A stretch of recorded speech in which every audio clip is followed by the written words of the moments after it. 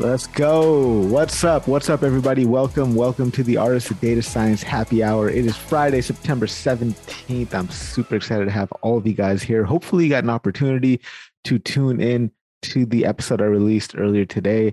This one was with Pradeep Sangha, the complete man. Had a great conversation with him. I really enjoyed chatting with him. Pradeep, thank you so much for coming on to the show, man. Appreciate you joining me.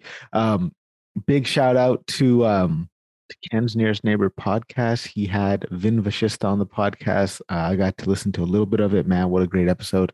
It's always good when those two get together, man.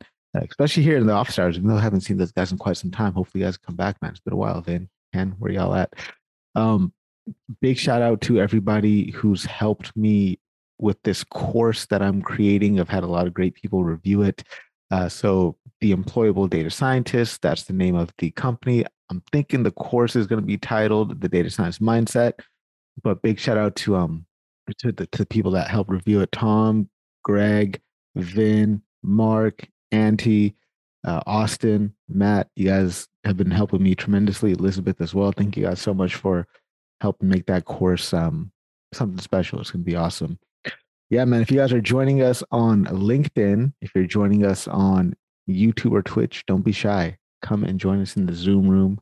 There's a link to go ahead and get into the Zoom room right there on the comment box of wherever it is you're watching. Happy hour number 50, man. 50 weeks straight. Been out here doing this thing. In 2 weeks, it's going to be the 1 year anniversary of this happy hour thing, which I think is crazy. Been doing this every Friday for an entire year. Been here helping y'all out. Hopefully you've enjoyed it. We've had, started off real small. It got really big and busy for a while. Got small again, then big and busy. So hopefully we can keep the thing going, man. Super excited that that you guys have stuck with me all these weeks, this entire year. So let's start off with a interesting topic. What I think is an interesting topic. We're having a little pre-discussion in the Zoom room before we got things kicking off. Tom was having a little bit of trouble with his audio setup, and he's blaming it on just getting reacclimated to the Linux environment. So I'm wondering, man, all you guys out there, data scientists in the room, in the chat, what do you guys use? Are you guys Mac? Are you Linux? Are you Windows? And why? I need explanations. I need reasons. Tom, go for it. But first, I need to clarify. I didn't realize my mic was low. And then when you told me, it took me 5 seconds to do on Linux what would have taken me maybe a lot longer on Windows. Mm-hmm.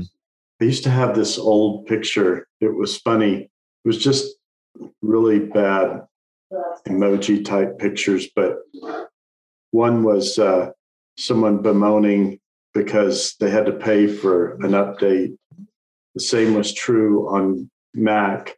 And then the Linux guy saw an update notice, oh, more free stuff. And it just updates for free. Even Linux Mint, which I love to use. And it's just, I've been using it for 7 years now. And it has just steadily gotten better every year. So Mac is basically Linux you pay for, which I guess that's okay. Yeah, that's a good point. What about the rest of the room? Kostub, good to see you here. Russell, Auntie's not feeling too well, but Kostub, what about you, man? What is it that you use? Yeah, first off, I'm happy to be here. I mean, last week, thanks to all of you guys. You guys answered a fair few of my questions last week on quantum. But I guess on this topic, I've recently become the main fence sitter on this kind of topic because I grew up with Windows, right? I grew up like at home with Windows, didn't really code until I was at university. And that's when I started picking up Linux systems and things like that, right? I find, and I was pretty much anti-Mac until I joined the company I'm at right now, where we all use Mac, right?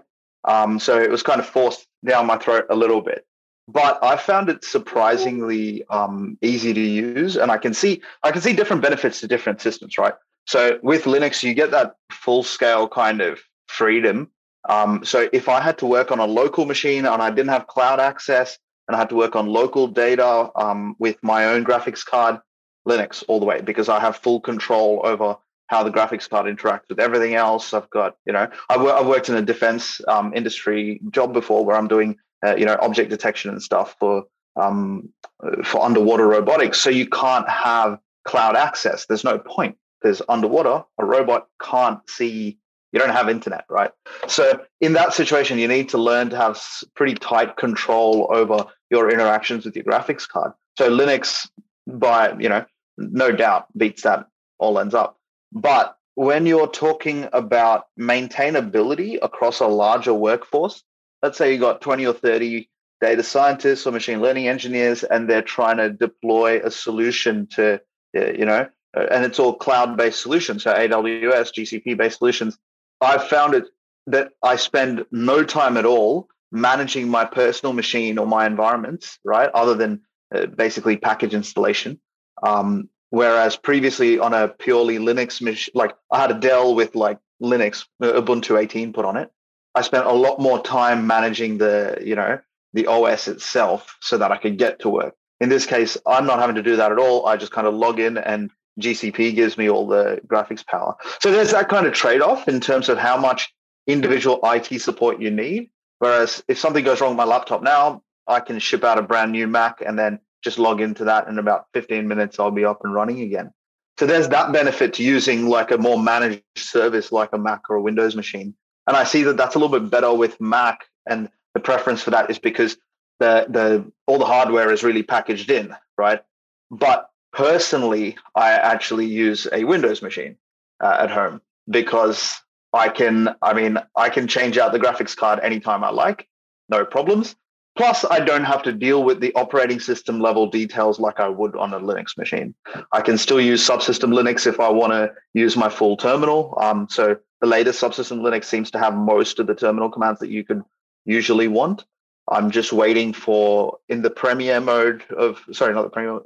mode of Windows, they've got the graphics card, the NVIDIA plugins working with WSL. So I'm just waiting for that to come into one of the more stable releases.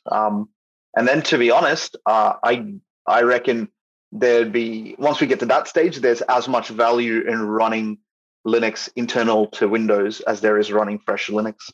That's kind of where I sit. Thank you very much, Kosta. Russell, Matt, what about you guys? What are you guys into? Auntie here in the chat says that he is Windows just because that's what his work computer is. Has used Linux and Mac for other stuff, but nothing against them.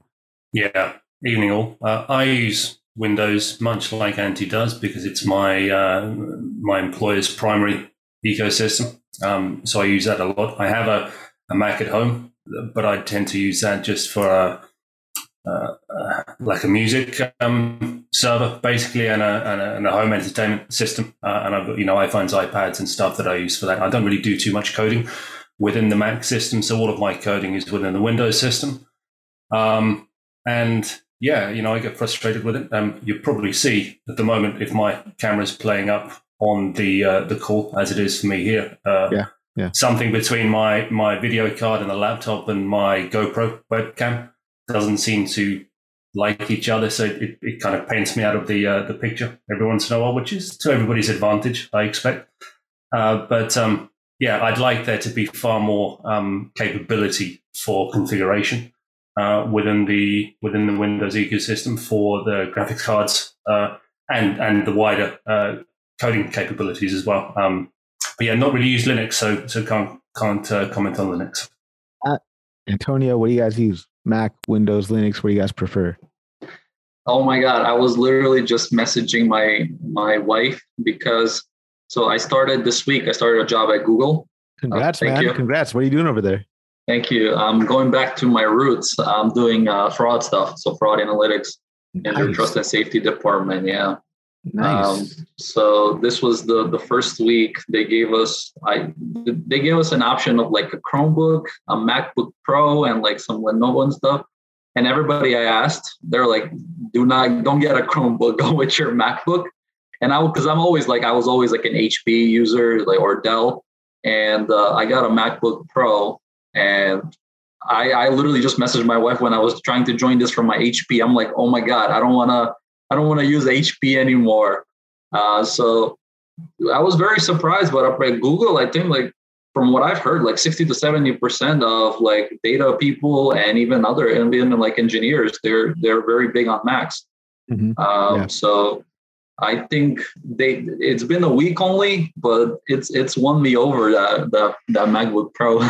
Yeah, dude. Like I was a lifelong Windows user up until I was about 35 years old. I started working at Bold Commerce and then switched to the Mac, and I have not looked back ever since. I've been diehard Apple Mac ever since then. It was just very, very difficult to do and learn data science on Windows. I felt everything kept breaking. Everything kept breaking when I was doing stuff in Windows. I get all these weird error messages and whatnot. Um, then once I got to Bold here in Winnipeg, working with a couple of really smart people, and just they taught me how to use the Mac. It was a quick learning curve, super easy. I loved working out of the Bash terminal, and it was so easy to use. I haven't looked back since. Then when I went to Price Industries, they, for whatever reason, wouldn't give me a Mac, so I had to use a Windows. And the first thing I did was immediately get WSL installed. And so I did all of my computation and data science work out of the subsystem, the Linux subsystem, which was Ubuntu 18 at first and then up to 20. And it was just seamless and didn't touch anything in the Windows environment. Monica, what about you? What's your go-to device? So I have a Windows. I am trying to think if I have even ever done anything with Macs. I would be useless. I wouldn't even know how to turn it on. Yeah. No, I have. I mean, I've heard mixed reviews though, because my husband, he actually he's working with Google and they gave him a MacBook, and so there's like just stuff that's a lot different that he's still getting used to. But yeah, me personally, I have no idea about that world. I'm all about my Androids and my Samsungs and Yeah, I guess that's one thing I like about Apple products is everything seems to connect together. Like everything, my watch, my phone, my TV, my laptops, all of my laptops.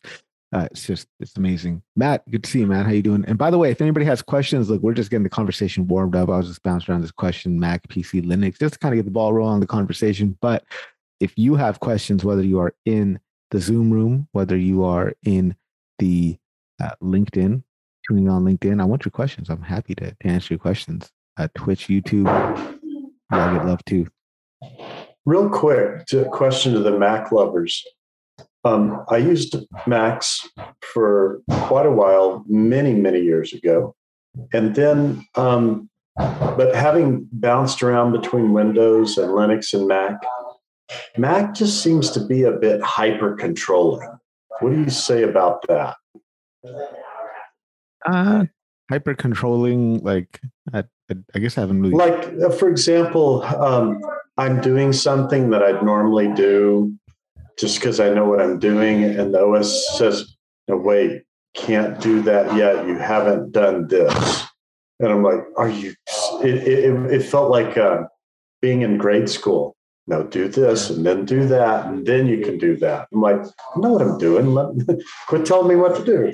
Yeah, that's I haven't felt that. No, I've been happy with that. I guess there's a lot of settings that you have to take care of in the settings before things start getting smooth and flowing. Question coming in from LinkedIn, Rodney: have I changed my tech setup? Video is dropping in and out. Is that the case? Has my video been dropping in and out, my friends, or has it been pretty good? No. All right, good. Rodney, good. All right, Rodney might be good.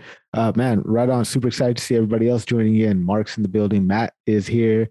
Jayo, what's going on? And then Mark Bartolo. Man, this is good. I'm happy to see you guys here. Matt Bratton says he's the only PC user at his company. Oh, that's interesting. Tell us more about that. Do people look at you strange as you walk down the office? Robert is saying price wise, which one gives you more bang for your buck, Mac or Windows? I just like everything to be connected. I'm just a huge Apple fanboy. That price wise, bang for your buck, probably go for like a Dell or an HP, but just integration into your life so seamlessly, Apple's the way to go. If anybody, I mean, unless anybody wants to chime in here, let's keep the conversation moving. If anybody has questions, please do let me know, man. I'm super excited to take any of your questions.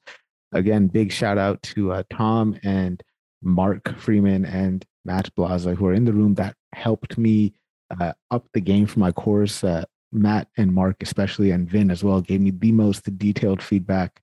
Auntie as well. Auntie's feedback has been crucial. You guys, thank you. This course that I'm launching is going to be that much better because of you guys' input. So I appreciate that. Jaya, go for it. Oh, sorry. I have no question yet. Oh, okay. All right. No problem. What's going on, guys? Questions? Let me know. Let me know. Go for it. Costub.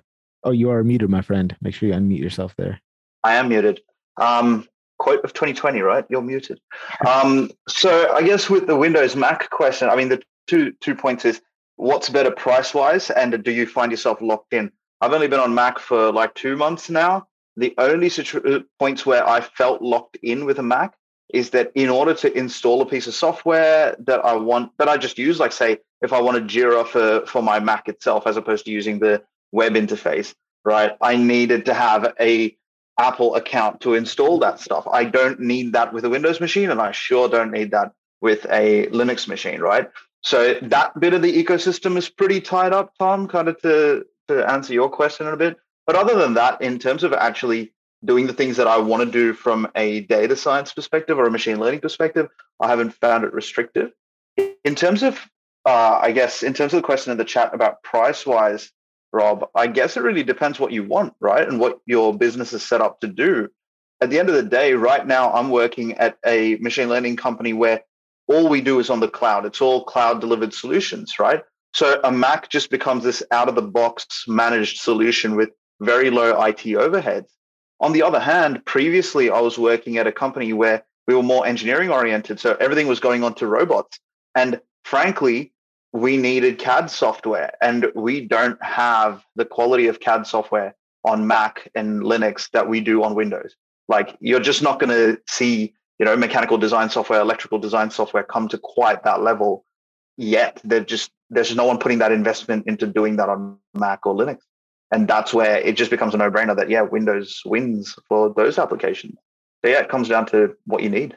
Thank you so much, Costa. A lot of great comments coming in. Man, we kicked off a pretty strong conversation on this for like the first half an hour, just talking about Mac, Windows, or Linux.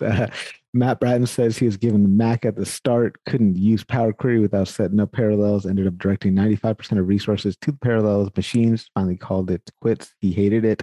Kaylin says, I love the smoothness and connectivity of the Mac, and also, I presume, my voice. But Windows PC is easier to use when it comes to software compatibility. Awesome. Thank you. We're going to go ahead and drop this topic. Mark, go for it. Yeah. So I had a pretty fun week at work. We had a kind of a mini hackathon. So low kind of pressure work, just trying to finish a project in a week. Essentially, I think if you remember a while back, I talked about how I want to like understand kind of like churn within our company and all these different components. So I used this hackathon to do it. And my question is just like, how do you handle for data projects that are just complete flops that just don't go the way you expect it? Essentially, I think out of this week, I didn't build anything. I was basically troubleshooting so many things. And now my deliverable is like, here's a landscape of all the things that are messed up. This is what we need to do to fix it. And then we can unlock this value here, but we need to do all these other things first. So I have that component, but I'm curious how others handle, like you push for an idea or you have this project that everyone's super excited about. And then once you start, it's just roadblock after roadblock. And it's just a complete flop for what it is. I mean, I've had this happen, definitely, but I just try to reframe it. Like instead of thinking of it as binary win or lose, I think of it as, okay, we have uncovered opportunities for us to do something to make it easier for us to unlock value somehow, some way, right? So all these like roadblocks and barriers, this is great because you probably wouldn't have came across these roadblocks and barriers had you not attempted this project. And who knows the implications further downstream of you taking care of these roadblocks and barriers. Like it could help you unlock a lot of other stuff for the organization. Yeah, I've had to give presentations for like, yeah, I've spent weeks on this thing and I can't do it.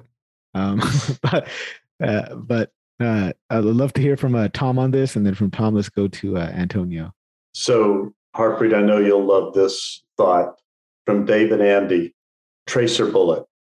And if I may use some bad language, I'll go Cajun mode here. I love the term shitty tracer bullet, meaning promise that I get something that I can just release. I say, I promise what I'm about to show you is shitty, but it will get better. It can't get any worse than this. But basically, you start end to end, Mark, and then you thicken it over time. That way, you've at least kind of got the thread of what you've got to get going. That's a good. I actually just read the chapter on tracer bullets in the book, the Pragmatic Programmer. So I really love that one. I think, but that's a good call out using fake data. So like I have the data essentially like they're in different silos, and the challenge is bringing them in together to one source.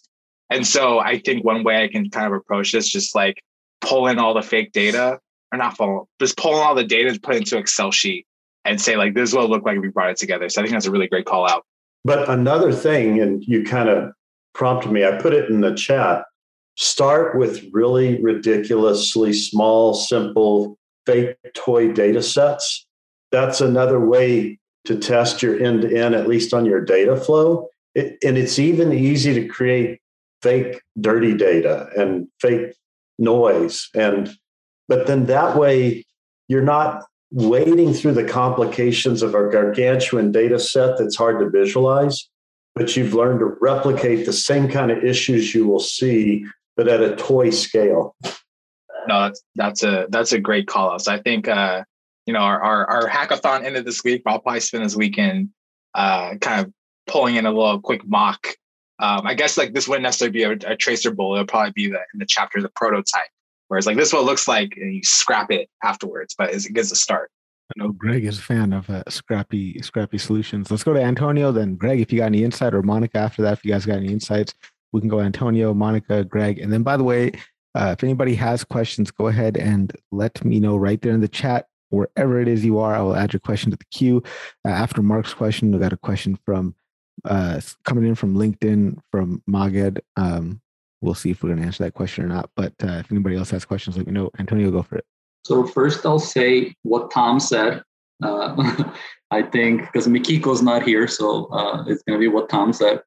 But I think it's very important to start that proof of concept, develop it as small as you can, and see what it takes you to. I don't think there's anything wrong with saying, like, this project looks like it's going to take a lot more time than value is going to bring me. I think it's very underestimated, but I used to kind of like push for those things. Like, oh, I said I'm going to do machine learning or whatever, and now I have to go through with it, And sometimes the better thing is saying this is going to be a lot of wasted time, resources, and I don't see it going anywhere, So sometimes having to, like take a step back to move forward, and really evaluate it. If you're asking the right question, I know a lot of times when you reframe the question that you're trying to solve for, maybe something else will open up, right? So then trying to brute force it and trying to like different techniques. So I don't know exactly what your project is, but think about why it's not going. If you can ask the question slightly different,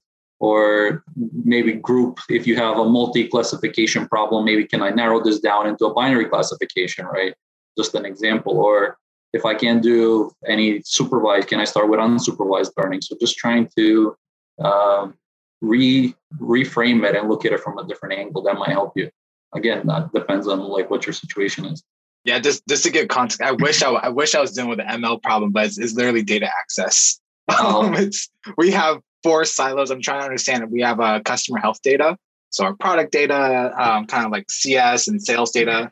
Bring that all together, but they live in like Zendesk and Salesforce and database and BigQuery, and so like bringing that all together into one source is interesting. And I think the key linchpin I basically dealt with, like I have all these tables, but like none of them have organization ID. And so trying to figure out how to get the organization ID to merge across things it's been the linchpin for me for this week. But going back to your point, like simplifying is like, all right, maybe I don't bring in these 4 tables the low hanging fruit is these two tables, and that's like a step further than before.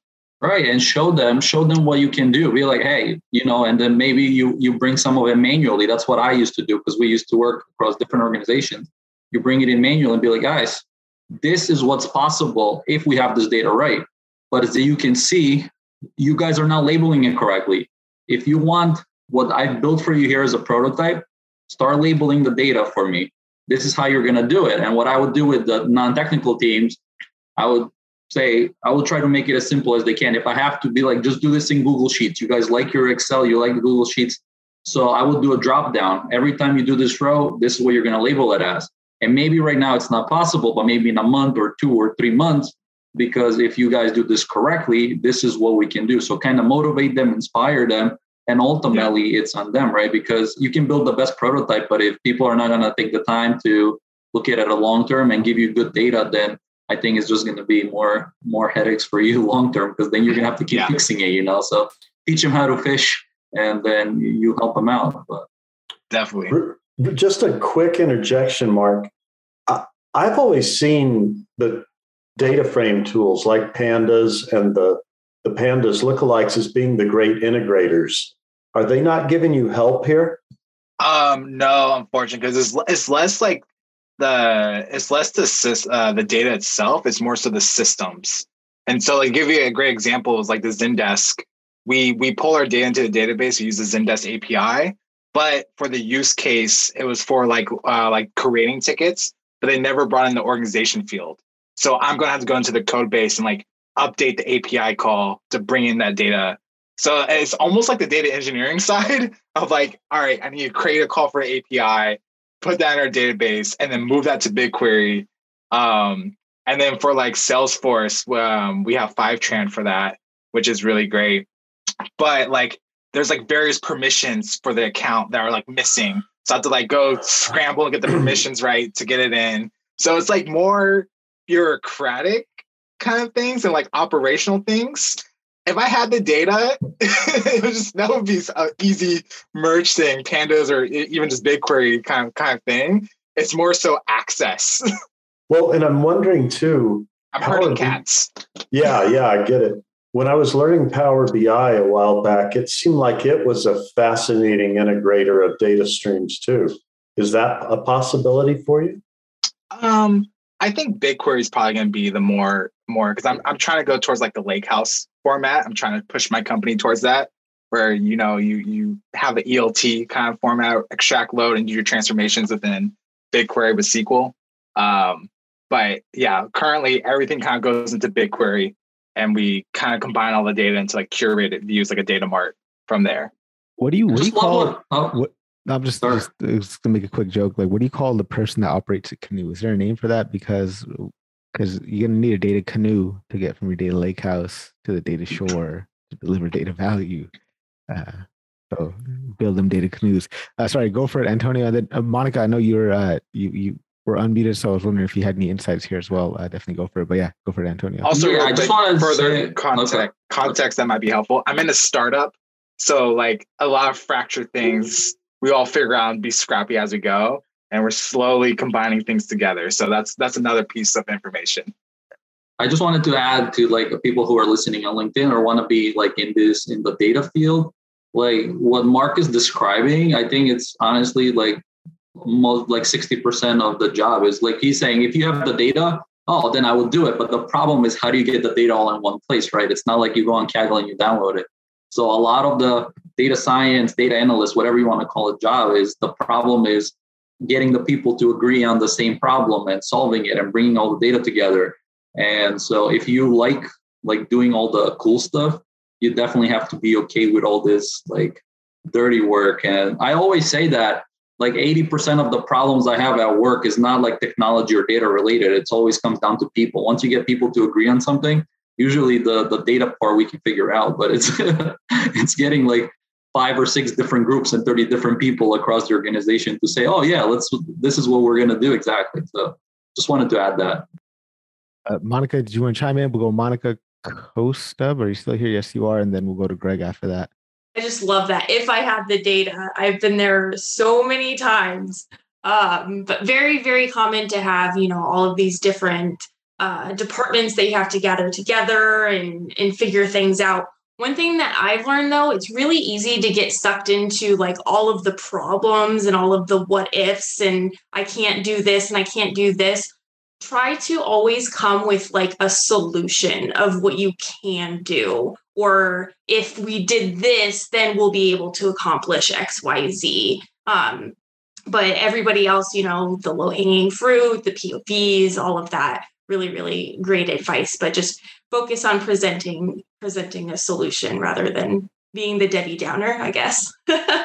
Definitely. No, I definitely present it as a negative, but this, like you said, it's all part of the job. I think the only thing is like typically I just want to have a week to do this. It'd be like a long-term project. But if it was a hackathon week, I was like, yeah, I could totally try to build an ML model for fun in a week. And like naive me, I knew when I said that, like that wouldn't be the case. But I thought, oh yeah, the data's already there. No. Yeah, to Monica's point, like there's, the classic military line, either lead, follow, or get out of the way.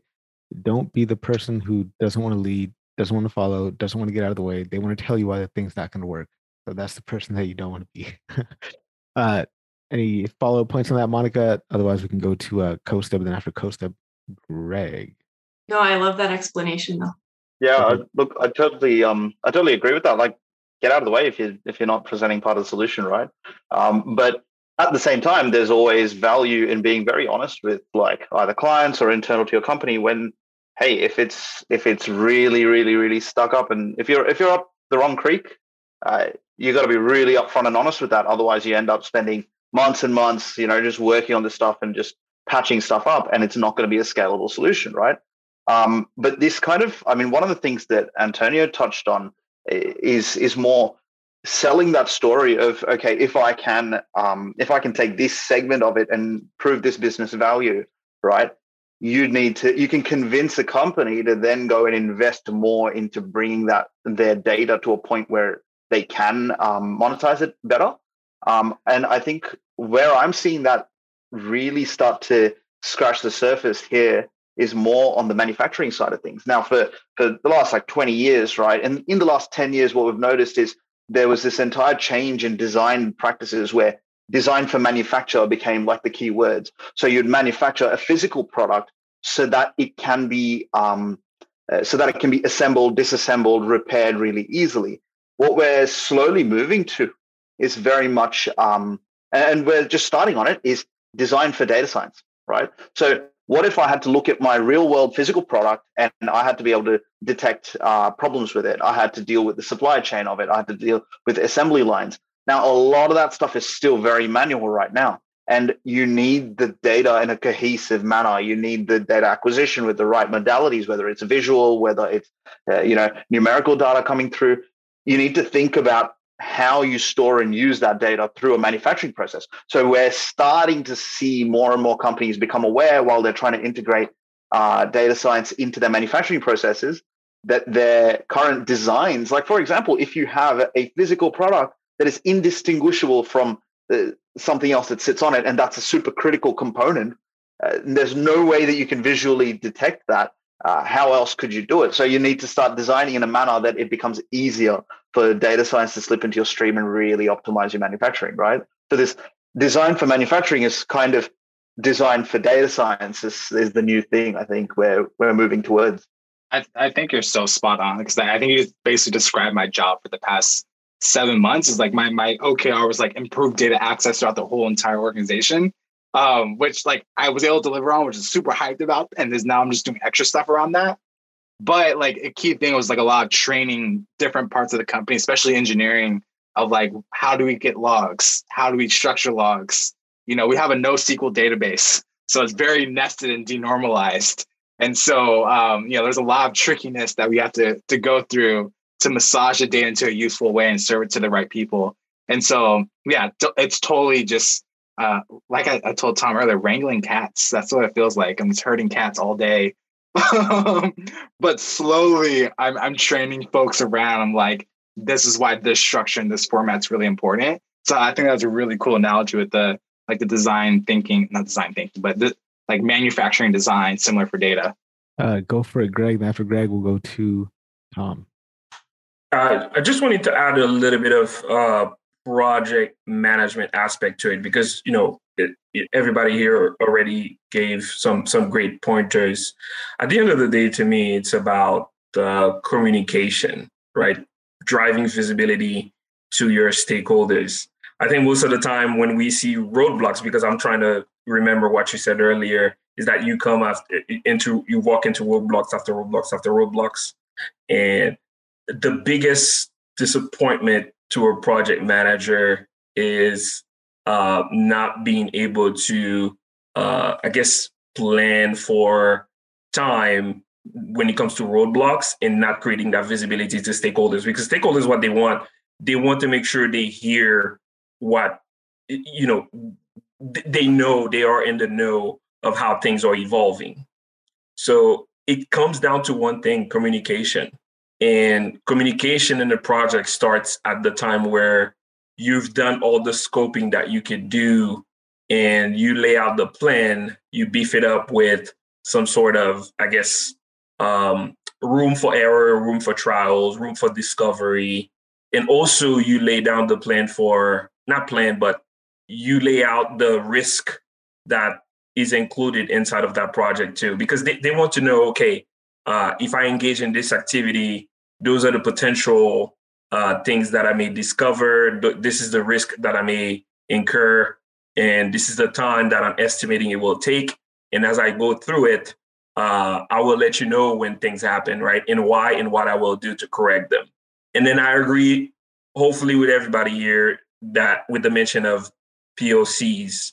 So proof of concepts are definitely the best approach, where you start small and then you deliver in a phased approach. Never go big on those things, especially if these innovations, they are new, which means you are going to discover new things that you didn't plan for. And that's the nature of a project, right? So any stakeholder who doesn't understand that you will come across roadblocks isn't the best stakeholder to work with, because by nature, especially innovative projects, by nature gets blockage. It's the continuing of visibility, communication, and collaboration that gets you to the next steps. So that's pretty much what I wanted to add from a project management perspective.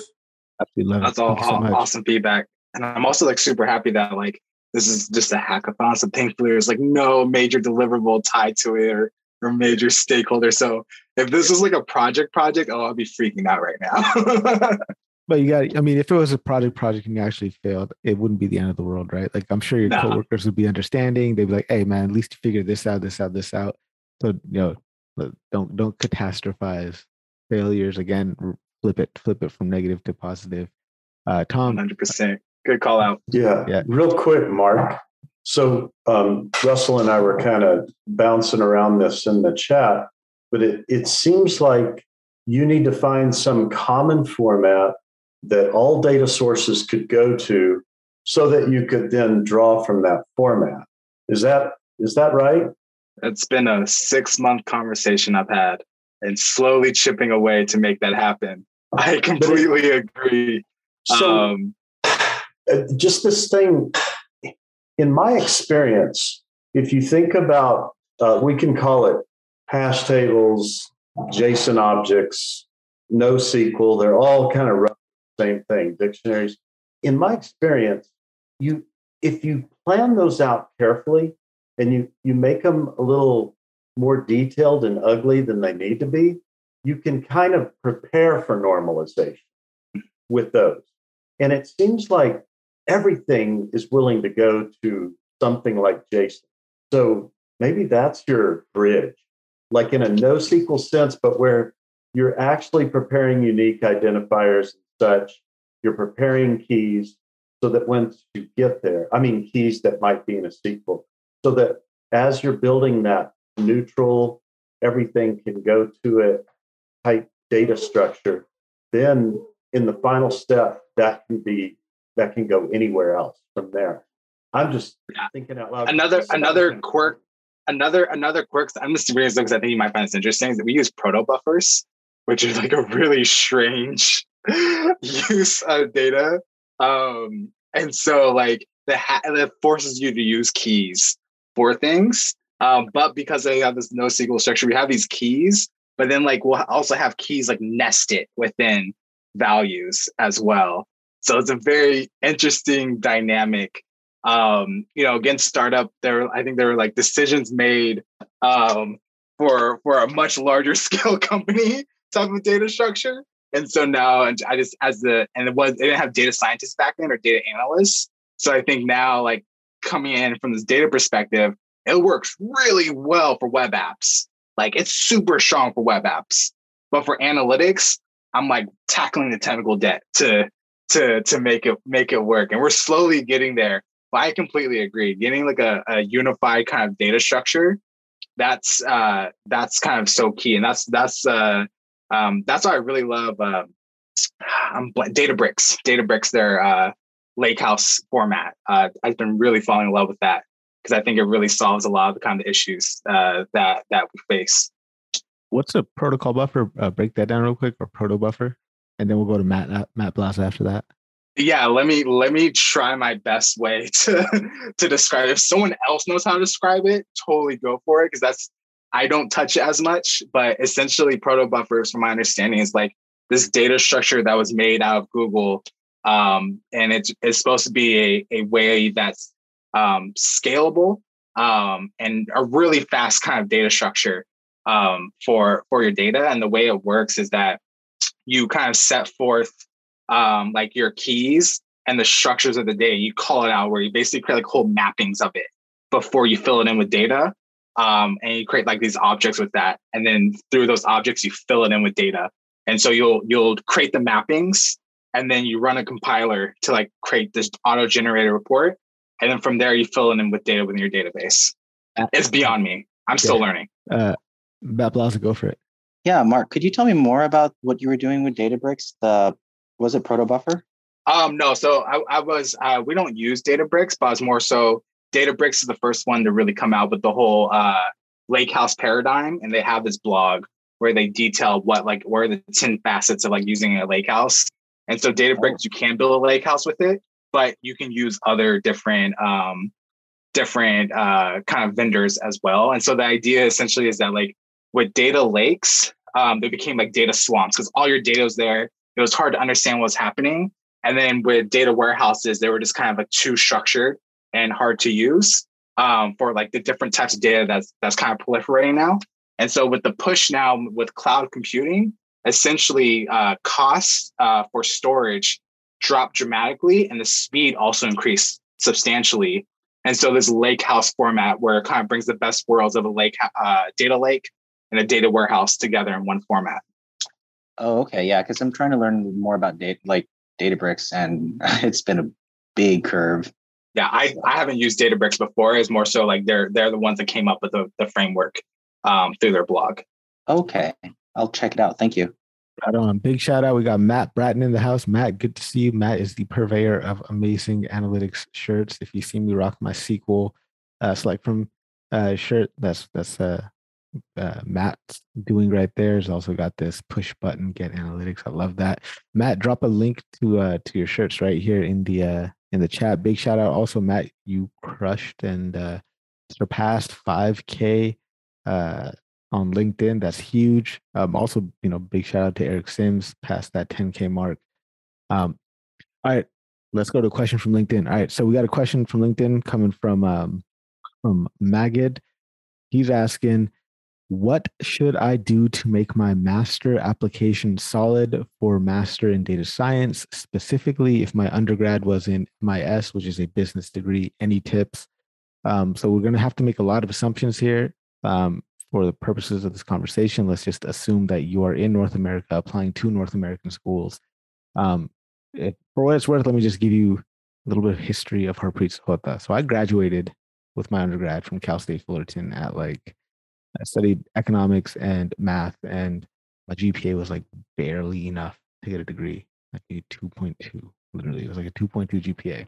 Somehow, because of California's really high bar for educators, I became a teacher of mathematics somehow. I took there's this series of exams I had to take to become a math teacher, but I did well on those. And then I wanted to get back into grad school. It's like, you know what? Teaching is cool, but it's not really going to get me where I want to go. I should become an actuary because then I'll make a lot of money. So I started applying for schools. No graduate program would accept me because of my GPA. So I had to go to UC Davis, and UC Davis wouldn't even let me in as like, a bachelor student at first. I had to take course after course as what was called graduate student at large. And so I took pretty much every undergraduate statistics course I could at UC Davis and maintained like a 3.7 GPA during that time. Then I took the GRE and I scored like in the 90th percentile for math, and then just wrote a killer essay. And I got into a bunch of different grad programs. So that being said, if my dumbass could get into grad school, so can you. So if you are going for an app, most programs will have a pre-master's program, right? And that pre-master's program is designed for you to catch up on some foundational courses that are going to be necessary for your success in further graduate courses.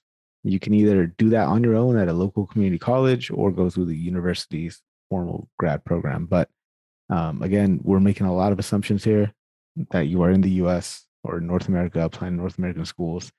So if that's the case, hopefully your GPA wasn't as low as mine in undergrad. And, if your program requires a GRE, just make sure you crush the GRE, do a couple of side projects, actually get in touch with some instructors. So I made it a point to reach out so I applied to a bunch of different schools, and I made sure I reached out to the head of every single department, sent a quick email, and just asked like, hey, what does your ideal graduate student look like? Like, what do you want? Like, what kind of students do you want in your program? Right. So try that route as well. Look up the schools that you really want to go to, find the department heads, send them emails, find the subhead or wherever they're called and send them emails and just get an idea of, hey, what, in your opinion, what does it take for a graduate student to succeed in this program at this university?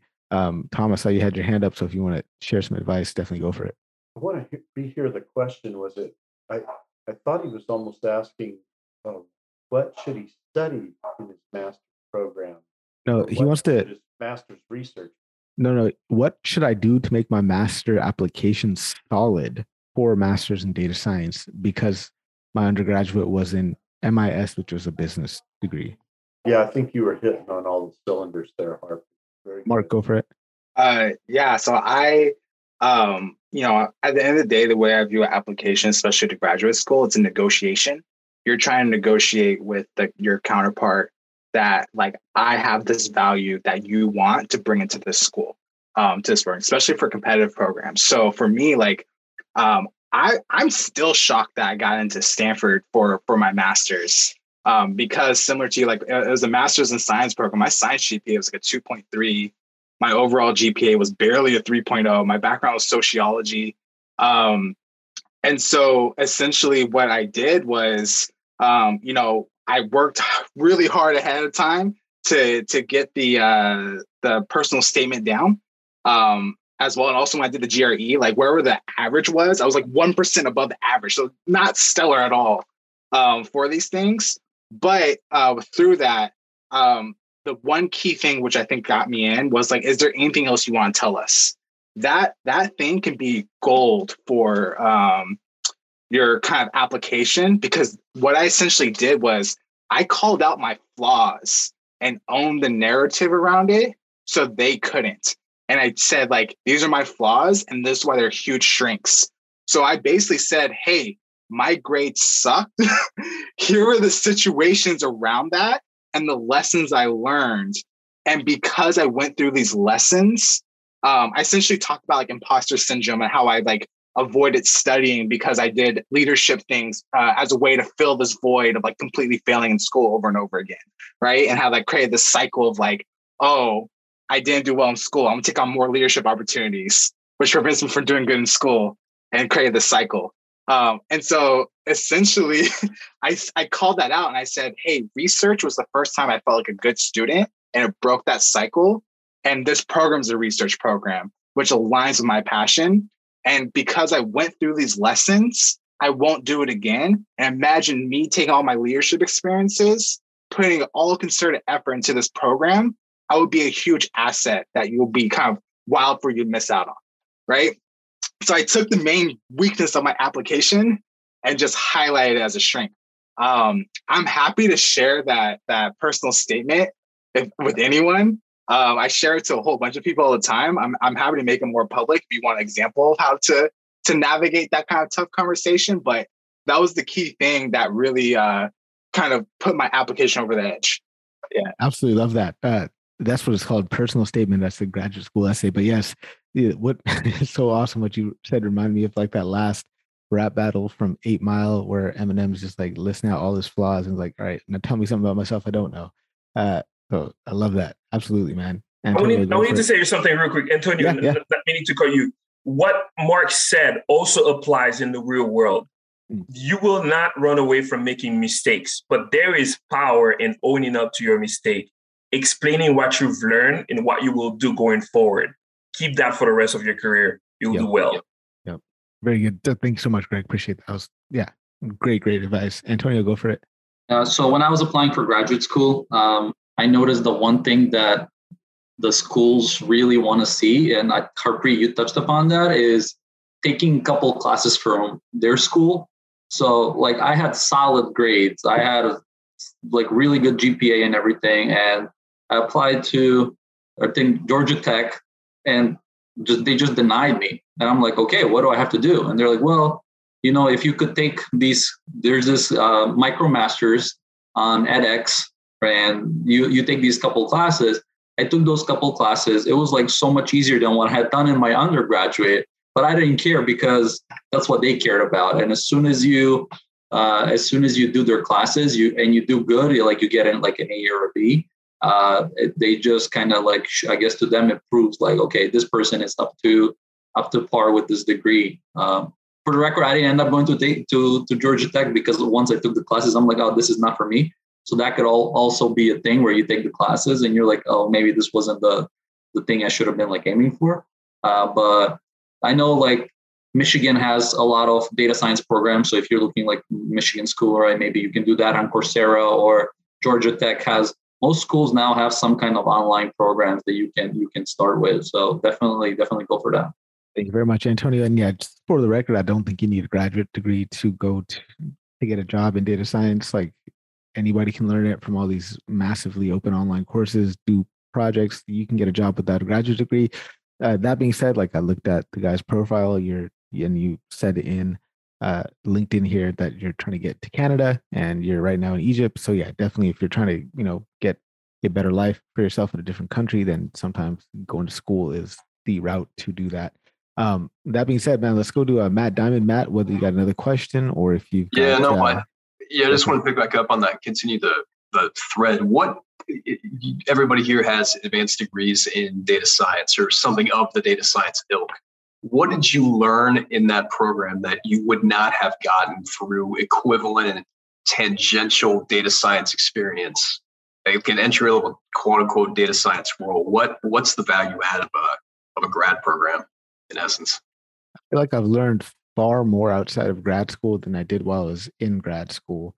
But if anything, it forced me to learn the fundamentals at a very, very deep level, and it taught me how to do research. So those are two things. I mean, you can still do that on your own. You have to be sufficiently motivated to do that.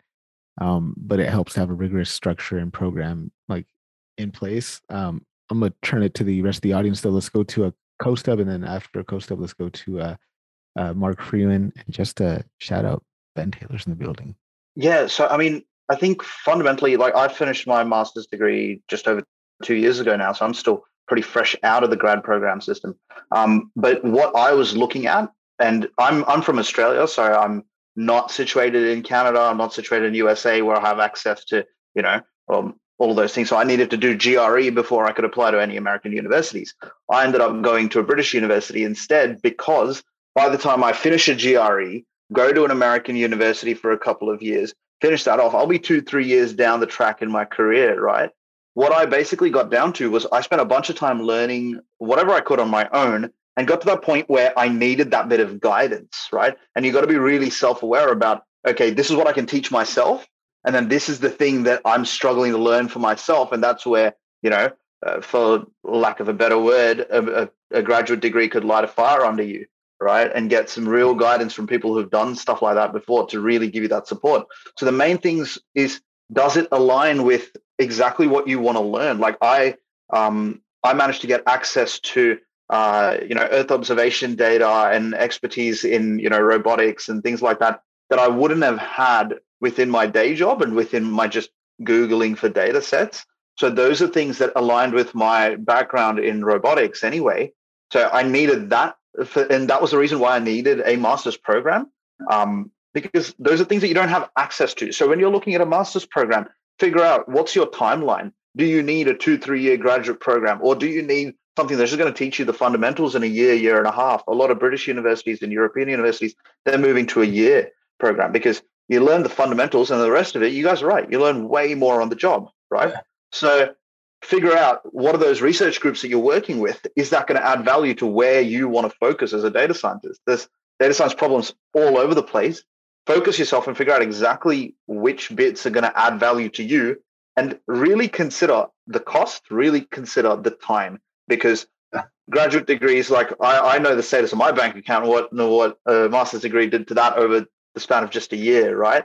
So think really hard about how much time and money you're investing. Yeah. I've always come to that same conclusion, that I don't know if the opportunity cost outweighs the tuition I'd pay for the vice versa. If the opportunity cost would be greater than the tuition and the time and energy would go into a grad program. So I have not gone, admittedly, but I'm starting to reconsider that. And I just want to get thoughts on that. Yeah, I mean, like for me on that front, I took a very calculated approach to this. I listed like some 80 or 90 universities across the world, some 140 odd courses, and really figured out which course is going to give me the information that I couldn't learn for myself in the shortest period of time for the lowest amount of money that I can give it, right? So I can do just gain as much out of it. I've seen a bunch of comments around this on like the Facebook subtle engineering traits page, and a couple of people on there giving some great advice on make sure that, let's say you're going to pay $40,000 for a master's program. I don't know what the cost is in the US, but let's say it's $40,000, right? Try to make sure that your career growth potential within a couple of years of finishing that master's, your salary gap should increase by the cost that you should be able to recover that cost. It's an investment in you, so treat it as an investment, right? Yeah. Absolute knowledge bombs. Thank you so much, Coach. Let's go to Mark. Then after Mark, Jaya and Matt. Great discussion kicked off by Maggot. Thank you so much. And then carried on by Matt. I appreciate that. But Mark, go for it. I was going to say, I'll let others speak first because I've already talked a lot. So I would love to hear from others haven't spoken. Yeah, let's go to Jaya, then Matt, and then back to Mark. So Jaya, go for it. Yeah. So my background is in business. I do not have CS background or data science background, but I went to grad school. I took business classes and so forth. And I mean, I was thinking whether to go to grad school for data science, but thinking about how much it cost, it's a lot. So I want to make sure that whatever money I'm investing in grad school for data science, it should mean something to me. So before doing that, I took classes in Udacity and Coursera and all that classes, and to see whether it's something I want. Because number one, I don't have a Python background. So I took classes there and I taught myself how to program Python, R, and all that stuff. So take those classes because the investment in that slightly smaller than grad school, I feel. So get a feel for it and, see if this is something you really want to do. And do one course and do another one, then another one, and just see. The reason why I'm doing data is because in any organization that you go to, data is like the thing in every organization, and you have to know. So that's why I want to know how Python works, how R works, and how data works in all the situation. And I find taking classes in all these different MOOCs is super helpful. And then you can think about whether you really want to do a master's or a PhD in it. But I find these MOOCs are super, super awesome because in short time, you can get a lot of learning done pretty quick and fast. And then you can still get a job and still get the same pay, whether you're master's or not. But yeah, having a master's is a structured program. You follow through some courses step by step, and you do the research part of it or a capstone project. Either way, but that's my take. Thank you very much, Jaya. Matt, let's go to Matt, and then after you, will go to Mark. Yeah, I feel like it's all just a big analytical problem, right? To approach. I try to think of it very pragmatic. So what are my goals? What am I trying to accomplish? And what is it worth to try to get there faster? If this path, a master's, is going to help me get there faster, then maybe it's worth it. And so when I was thinking about master's programs, I did a lot of research. I came up with my goals, decided what it was that I wanted to achieve. And then I got into my top pick, and I got to talking to alumni. And one of the things that I kept coming back to was, man, this is expensive. And the feedback I got from some folks was, look, if the cost is too much, either your goals are too low or you shouldn't be doing it. That's it. So either reevaluate your goals and make it make sense, or just don't do it. Go a different route. Maybe it's not for you. And so I had to take a step back and realize a lot of the visualization I was doing. It's like, yeah, sure, I had goals, but I was still picturing myself at the end of this program, 130 grand in debt, without a job or an equivalent job to where I was. I wasn't picturing myself at that next level with what I could achieve by achieving this thing, right? So building that into your process and having these goals and using it to help you get to somewhere else, that it's got to make sense. Now, if there's like personal development, I can't help you there. If there's all these other softer reasons, that's for you to decide. But from a financial perspective, you should be able to do the math and figure out, what is your time worth? What is this investment really worth? And is it something that you want to pursue? Kind of to some of the earlier topics, talking about what are programs looking for. Look, they're going to be most protective of their asset, which is their alumni. And then you will become their alumni by becoming one of their cohort. So the question was asked, like, what did you get from a program that you couldn't have got out in the real world? Well, it sounds cheesy, but the reality is the network, the people that I sat with side by side from all over the world, from all different backgrounds, with anywhere from 10 years to 2 years of experience, who shared their stories, shared their experiences, added their 2 cents that are completely different from what anything I would have experienced elsewhere. That's the value. That was the experience that I thought made it all worth it. Was you come away with all these new ideas, perspectives, and connections, and then you step out and now you're part of this alumni network, and there's just tremendous value in that. So that's all stuff that you got to bake into the equation. But anyway, that's my 2 cents. Thank you very much, Matt. Appreciate that. Let's go to Mark, and then somebody was just talking. I don't know who that was, but let's hear from Mark, and then I guess after Mark, we'll move on. I got a question coming in from LinkedIn, but whoever that was that wanted to say something, just raise your hand and I'll do. Just building real quick on the network component. The network's really huge. I've talked on here before about how I tried starting a company, and my 2 co-founders were my classmates from grad school. And we liked working with each other so much. We're like, for the next time we do something, like, we'll totally be co-founders again. So I wouldn't have got that without like kind of having that networking component. But the kind of perspective I wanted to bring was, my program was analytical because it was very research focused. But the reason I went into my program was to help me get into med school, not to go get a career in data science. It just so happened that my master's was integral for me breaking into data science. And the reason wasn't for my statistical skills or my technical skills. I built up domain knowledge that very few people had in healthcare. Let me phrase that. A lot of people have it, but it's a harder to find skill than others. And so when I was hired for my first data science job, they're like, yeah, you kind of suck at technical stuff right now. You can train up on that. But like, you know how to work through kind of healthcare research in a way that's a skill set that's highly valued. So another component is like, all right, beyond just like an analytics program, is there a domain that you're really passionate about that has a analytics piece to it? And so I forced my program to be analytics. I went to my director. I said, hey, I want to take every single stats class. Can we restructure the requirements? I negotiated with my director, essentially. Always negotiate. That's another component. But saying like, hey, I want to take these courses in statistics. This is how it aligns with the program. And so I was able to take every single like simulation, modeling, and stats course I can get into, which ultimately ended up made me realize, actually, I love data science through that. And the reason why I did that is my background in undergrad was qualitative research. So I wanted to learn quantitative research to do mixed methods and as a physician.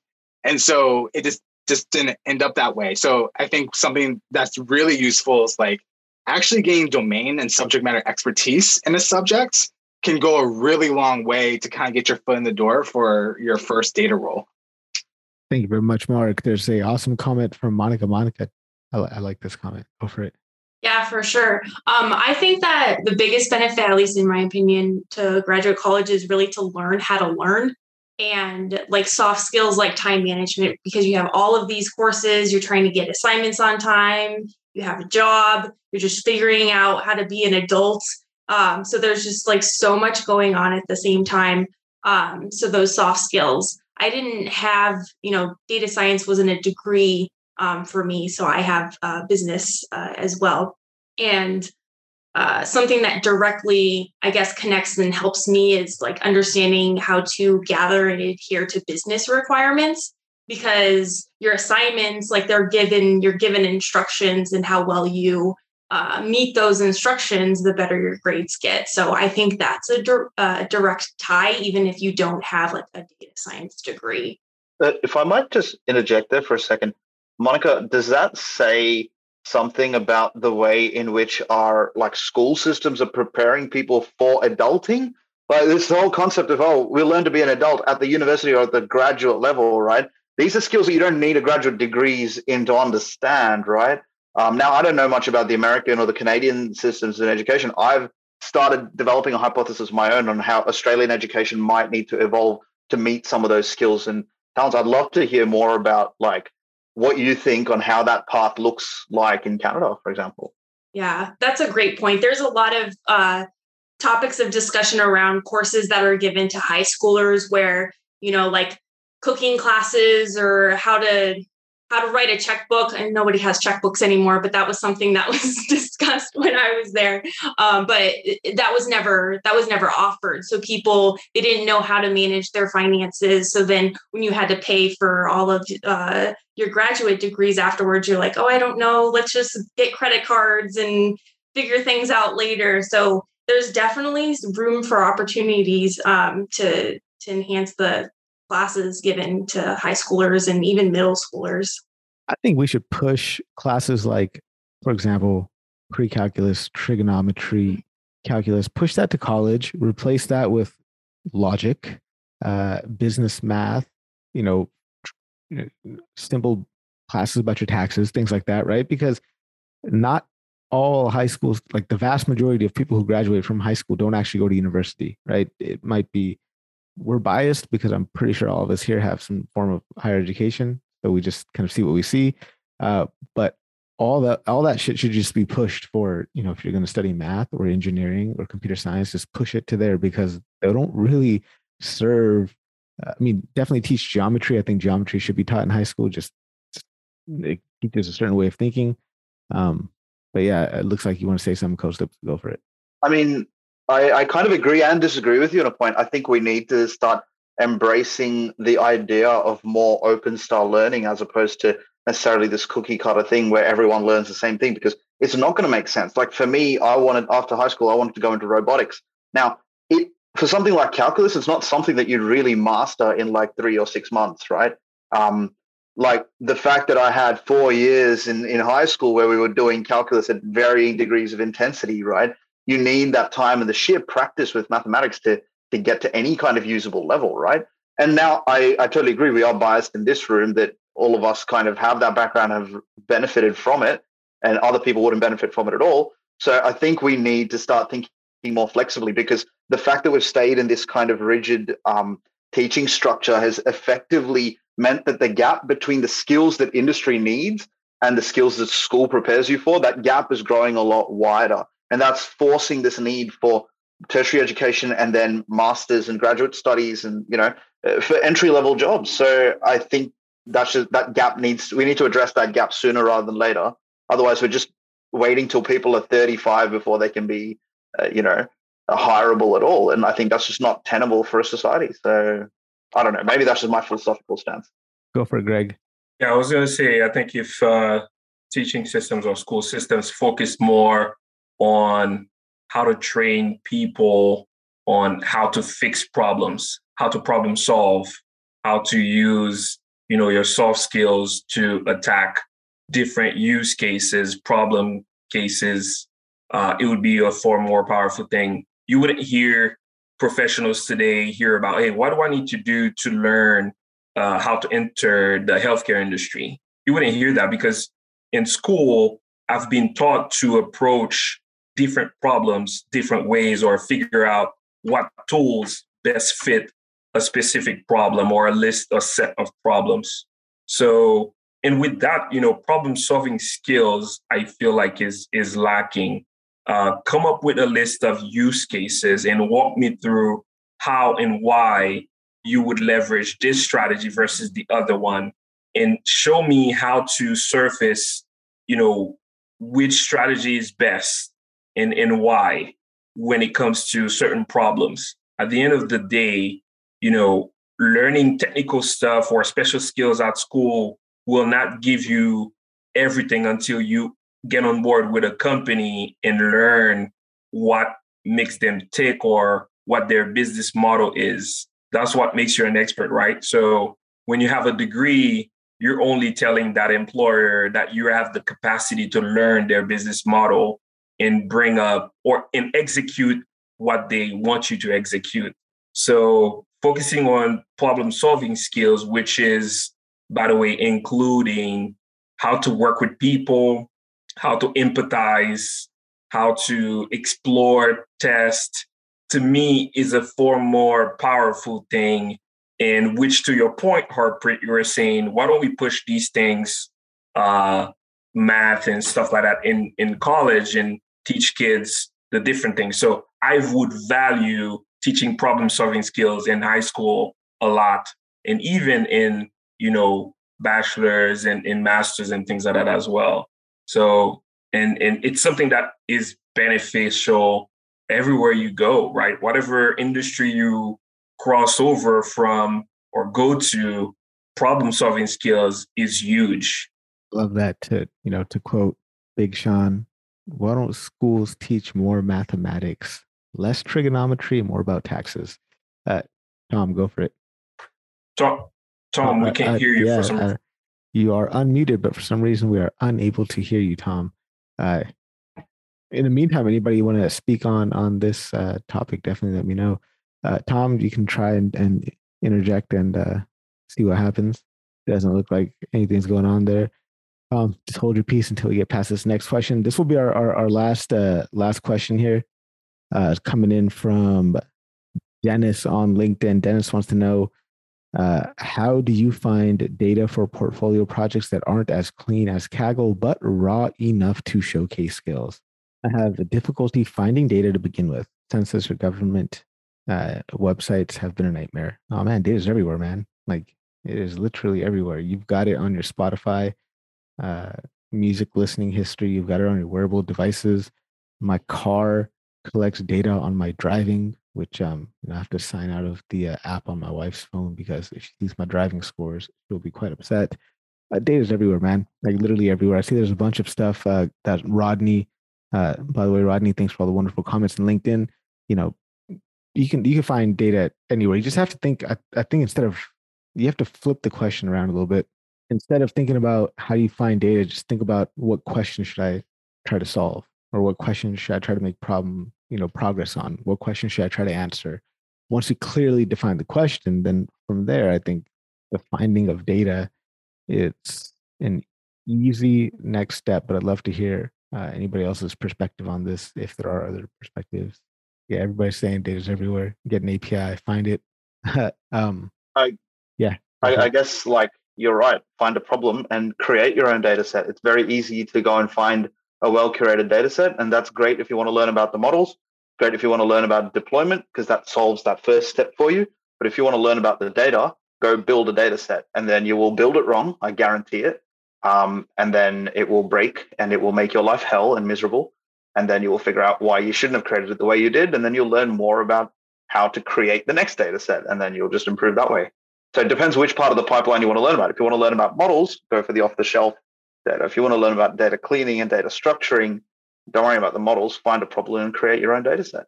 Yeah, for example, let's say you're interested in figuring out the average time it takes between cars passing by the window of your house, right? Great. You can collect that data manually, or you can make it into a computer vision problem, right? Like I'm just going to set up a camera and I'm just going to use machine learning just to count cars as they pass by. And then I'll take that data and then just fit, I don't know what is an exponential distribution for waiting time and predict the number of cars that pass by my window on a given day. Like you just think of interesting questions and, try to find interesting ways to solve them, I guess. Hopefully that didn't sound, yeah. Yes, you're back. Testing. You're back. Without the big boy. There you go. No, right, there was some. So let's integrate brilliance. Monica in the chat and in her statements, learn how to learn. Greg talking about problem solving. So Costin, you are going to find endless things you have to work on your whole life. See this? I'm still dealing with personal crap of my own. Okay. So guys, just a caution, we don't need to learn everything in school. And that's a faulty mentality. Oh, I need to learn this, go back to school. I promise you, I am not going back to school. Dr. Ives is not going back to school. If I can't learn on my own now, shame on me. And really, Monica's right. We've got to learn. So this is a big point. Develop your own learning plan and make sure you have a learning matrix. And don't think of just learning by topic. Also think of the other dimension. How deep have I gone on each topic? And don't worry about going super deep on every topic. Some of it may be just, I need to know how to use this. Some of it may be, I need to know how to derive this from scratch mathematically and then code it without any libraries. And then there's everything in between, but you have to be the master of your own learning plan because there's too much to learn everything. No one person can even keep up with everything going on in data science, but you can learn to a degree where you know how to learn very rapidly what you need to learn because you've focused on key concepts.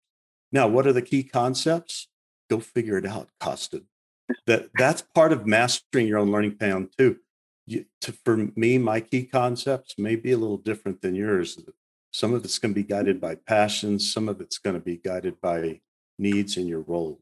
But I hope that helped. I think mastering your own learning plan and not expecting school to fix all your problems, those are big ones. I love that. It reminds me of this quote, I'm not going to quote it, but this general feeling that David Deutsch was talking about in his book, The Fabric of Reality. He's talking about how back in the days when we didn't have much knowledge, it was possible for a learned person to know everything there was to know. That's not possible anymore, but it is possible to understand the explanations of things. I think that's what's really foundational is just if you're able to understand explanations, then, you're in a good position. By the way, shout out Ben Taylor, you're in the building. Good to see you here, man. Somebody's unmuted. Go for it. If not, we can begin to wrap it up. Isn't that what machine learning does? Learning to learn. Yeah. Yeah, it's something that we teach machines. Maybe we can teach ourselves as well. It's quite funny. Yeah, I absolutely love it, man. That is what machines do. They learn how to learn. If I may, Harpreet, yes, that's please. Such a good point. I literally, when I was learning reinforced learning, I was so humbled by it. I don't mean by the complication of learning it, but then when I stepped back and abstracted what the agent was doing, I'm going to change the language a little bit. It came up with a really bad plan, but it operated on that plan.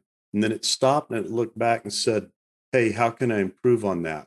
So it used some experience to refine the plan, operates some more, refines the plan. I've been trying to be very cognizant to do that, transformative. That's why I bring up the learning plan too, but also the life plan. I love the Gallup Strength Finder, but I think it missed the mark a little bit. I think it's also good to say, what do I suck at that's really holding me back? And how can I fix that? That's what Tom Ives has to do. And I learned that from reinforced learning. It's not like we don't do it because we realize, oh, I better fix that. But to be more cognizant of it, that's what really helps. Thank you very much. I guess we'll go ahead and end it there. Thank you guys so much for joining. Don't forget to tune in to the episode that I released today, but I see Greg is unmuted. So sorry, Greg, if there's a follow-up. Didn't I mean to cut you off? No? All right, good. Hopefully you guys get to tune into the episode released earlier today with Pradeep Sangha. It was cool talking to him. Definitely check out that episode. Also, big shout out to the Narrative Science podcast. Cassidy Shields had me on his show earlier today. I really enjoyed being on that podcast. Also, Monica, you're hosting something. Shout that out. Yeah. Yeah. Actually, it was yesterday for Data Science Go Connect. However, I will also be at DS Go Virtual next month on August 15th. So if you guys want to go there, I'll be there. Yes, October 15th. I messed that up earlier today too. I called August earlier today. I don't know what that's about. Hopefully you guys sign up for the Dedicated conference that's popping off in a couple of weeks. I'll be presenting there. I'll also be presenting at the Machine Learning Conference on October 15th on behalf of Comet, talking about ML ops and things of that nature. Antonio, do you see you muted? You got like an announcement as well? Let it go, man. Let us know. Oh no, I was just saying October, but October, yeah. Yeah. So yeah, guys, don't forget to also tune in on September 22nd, which is this coming Wednesday. Me and my good friend Sadie St. Lawrence will be live on Instagram. So if you are not already following me on Instagram, Data Science Harp is the handle, and Sadie St. Lawrence, just her name spelled out, Sadie, STLAWRENCE, Sadie St. Lawrence. We'll be live on Instagram. It'll be a lot of fun. Sadie's the founder of Women in Data, been having massive impact. So it's going to be a great conversation. Hopefully you guys could join us. I'll be speaking to Mr. Brent Dykes on October 2nd. That'll be live on LinkedIn. Brent, thank you so much for sending the book. I've got to take a picture and post it, but I appreciate you sending the book out. So we'll be talking on October 2nd.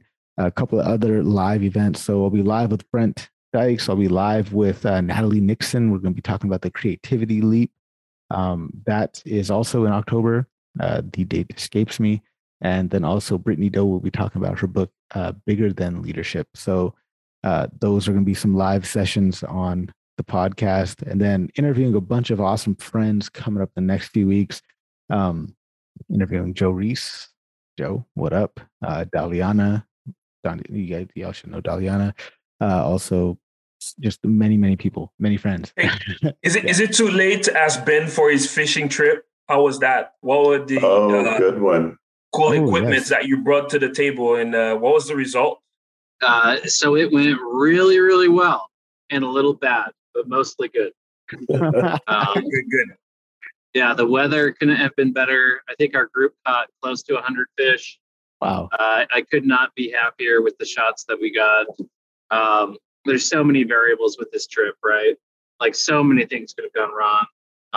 But yeah, I think the edit will be public in 2 to 3 weeks, and then the data set will also be public as well. So yeah, I'll do a deeper dive, but I'd love to share some of the footage with the group in the coming weeks because it's jaw dropping.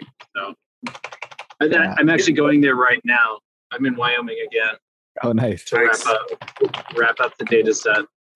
Yeah, I'm looking forward to that, man. I'm looking forward to this deep dive. Like I could learn a lot from that. 100 fish. That's a lot of fish sticks, man. Ben, I'm really missing Wyoming, buddy. Yeah, I'm laughing to myself because we're talking about scraping data and doing projects. And I was chuckling because I'm like, well, I'm going to get a data set where I have to pack a gun because I'm going into bear country. So like, yeah, it'll be good. This river I'm fishing is insane. It's quite an interesting use case. So looking forward to hearing more on that. Talk about, to me, it's kind of like look into nature and come up with some innovative ideas. So it's quite cool. So looking forward to hearing more. Yeah, thanks for asking about it. All right, guys, let's go ahead and wrap it up. Thank you so much for joining. Be sure again to tune into the podcast. Join me on Sunday, guys. I know, Jay, it's been a while since you came on a Sunday, so come back, man. We miss you on Sundays. So you guys remember Comet ML office hours on Sunday at 11 a.m. Central Standard Time. Be sure to come and tune in on that. They'll be live here on LinkedIn as well. Be sure to check out these cool episodes of the podcast that are coming up and have been released. And as usual, my friends, remember, you've got one life on this planet. Why not try to do something big? Cheers, everyone.